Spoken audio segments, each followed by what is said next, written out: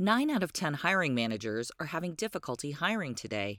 Robert Half is here to help. At Robert Half, we know talent. Visit roberthalf.com today. This is your tech news briefing for Friday, January 27th. I'm Zoe Thomas for the Wall Street Journal. Phone scams may seem like a thing of the past when so much of our lives are lived online. But according to a study from the Federal Trade Commission, 24% of adults over age 60 who reported losing money to a scam in 2021 said it started with a phone call.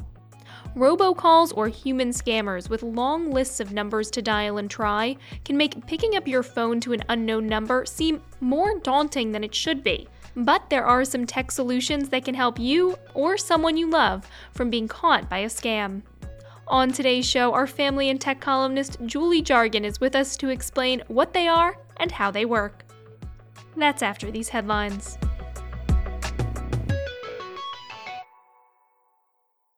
A 21st century cyber stakeout. That's what U.S. authorities are calling their investigation and seizure of servers from the notorious ransomware group Hive. The Justice Department said on Thursday that FBI agents infiltrated Hive's network and used the access to identify victims and provide them with keys to take back control of their networks that the ransomware had commandeered. Department officials said the effort blocked around $130 million in demanded ransoms. At a press conference, Attorney General Merrick Garland described the tactics Hive used. Hive ransomware affiliates employed a double extortion model. First, they infiltrated a victim's system and stole sensitive data. Next, the affiliates deployed malicious software, encrypting the victim's system, rendering it unusable. And finally, they demanded a ransom payment in exchange for a system decryption key and a promise not to publish any stolen data.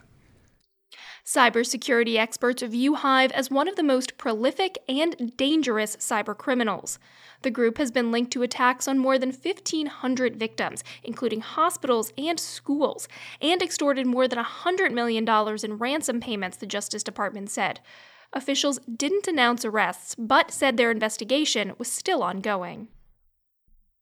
Fintech startup Stripe is moving closer to what could be one of the biggest initial public offerings in recent memory. Stripe's co-founders told employees yesterday executives have set a goal that in the next 12 months, the company will either go public or allow employees to sell their shares in a private market transaction. That's according to people familiar with the matter. Stripe is one of Silicon Valley's most valuable startups. In its latest funding round nearly 2 years ago, the company was valued at $95 billion. BuzzFeed is set to become the latest digital publisher to embrace artificial intelligence. The company said it would rely on OpenAI, the creator of ChatGPT, to enhance its quizzes and personalize some content for its audiences. In a memo to staff reviewed by the Wall Street Journal, Chief Executive Jonah Peretti said he intends for AI to play a larger role in the company's editorial and business operations. He said he expects AI to assist the creative process, with humans providing the initial ideas. Last year, BuzzFeed moved to shrink its news division to increase profitability, while also saying it would double its creator network. WSJ reported earlier this week that BuzzFeed is getting paid millions of dollars by Meta to help generate creator content for Facebook and Instagram. A spokeswoman for BuzzFeed said Thursday the company remains focused on human-generated journalism in its newsroom. And speaking of AI, ChatGPT and other AI tools have been raising concerns among educators, worried their students will use them to cheat on essays and other assignments. But some teachers and university professors are actually finding ways to incorporate AI programs. For example, by having ChatGPT write a first draft of an essay. WSJ higher education reporter Douglas Belkin has been looking into this. This takes away the fear of having to look at a blank page and come up with an original draft of anything. You can just ask this chat to do it for you, but it's not going to be on point. One of the professors I spoke to said you can ask this to create a statue like David, but the head's going to be too big and the legs will be too small. So it's up to the user to figure out the proportions and to analyze it and critique it and bring it along, somewhat like an editor. So The cognitive demands of education are shifting, and I think ultimately the bar is rising for what is going to be necessary to excel in school and later on in the workplace. All right, coming up, scam calls may seem low-tech, but there are some apps and programs to help you avoid them. We'll discuss after the break.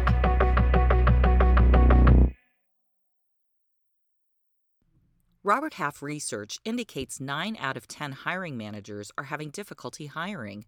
Robert Half is here to help. Our recruiting professionals utilize our proprietary AI to connect businesses with highly skilled talent. At Robert Half, we know talent. Visit roberthalf.com today.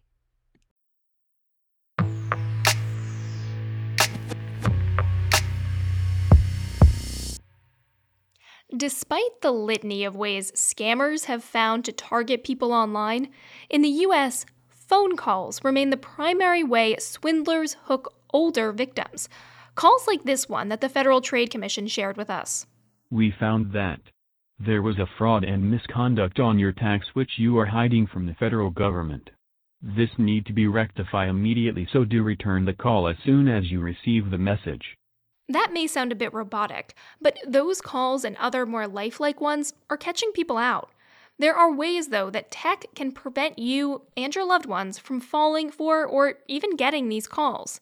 With me to discuss that is our family and tech columnist, Julie Jargon. Hi, Julie. Thanks for joining me. Hi, thank you for having me. So, how big a deal are scam calls? They're a pretty big deal, especially among older adults. A study published last month by the Federal Trade Commission found that 24% of adults over the age of 60 who reported losing money to a scam in 2021 said it started with a phone call. And for even older adults, that percentage is even greater. For people 80 and older, phone calls were behind 40% of scams that were reported. So I'm sure some of us can imagine how these scams might work, but can you give us an example of what's being said to lure people into these scams?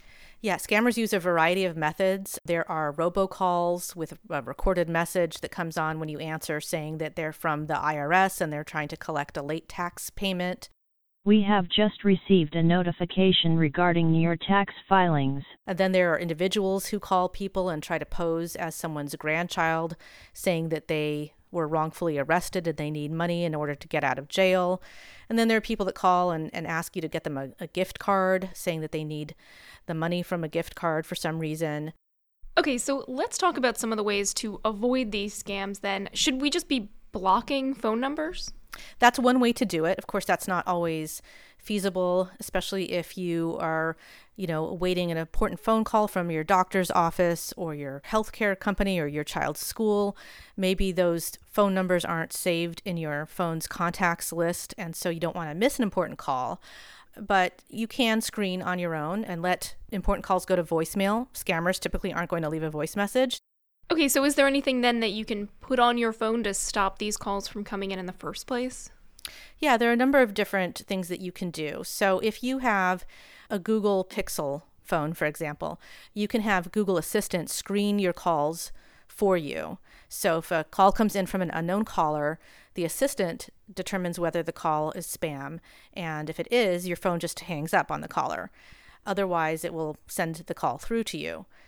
There's also a new service that's being developed by an online safety company called Aura, which has also developed a bot to catch calls both on iPhones and Android phones before they get to the recipient. That new feature is expected to be available through the Aura app in the next few months, and it works in the same type of way. If a call comes in from a number that is not in the recipient's contacts list, the artificial intelligence answers the phone call, asks the caller's name and reason for calling, and using that information along with the caller's phone number, the AI can determine whether the call is legitimate and whether to send it through. But there are also things that you can do on your phone itself, on your actual device. So for example, if you have an iPhone and it's running a fairly recent operating system, you can silence unknown callers. There's a phone setting that allows you to do that.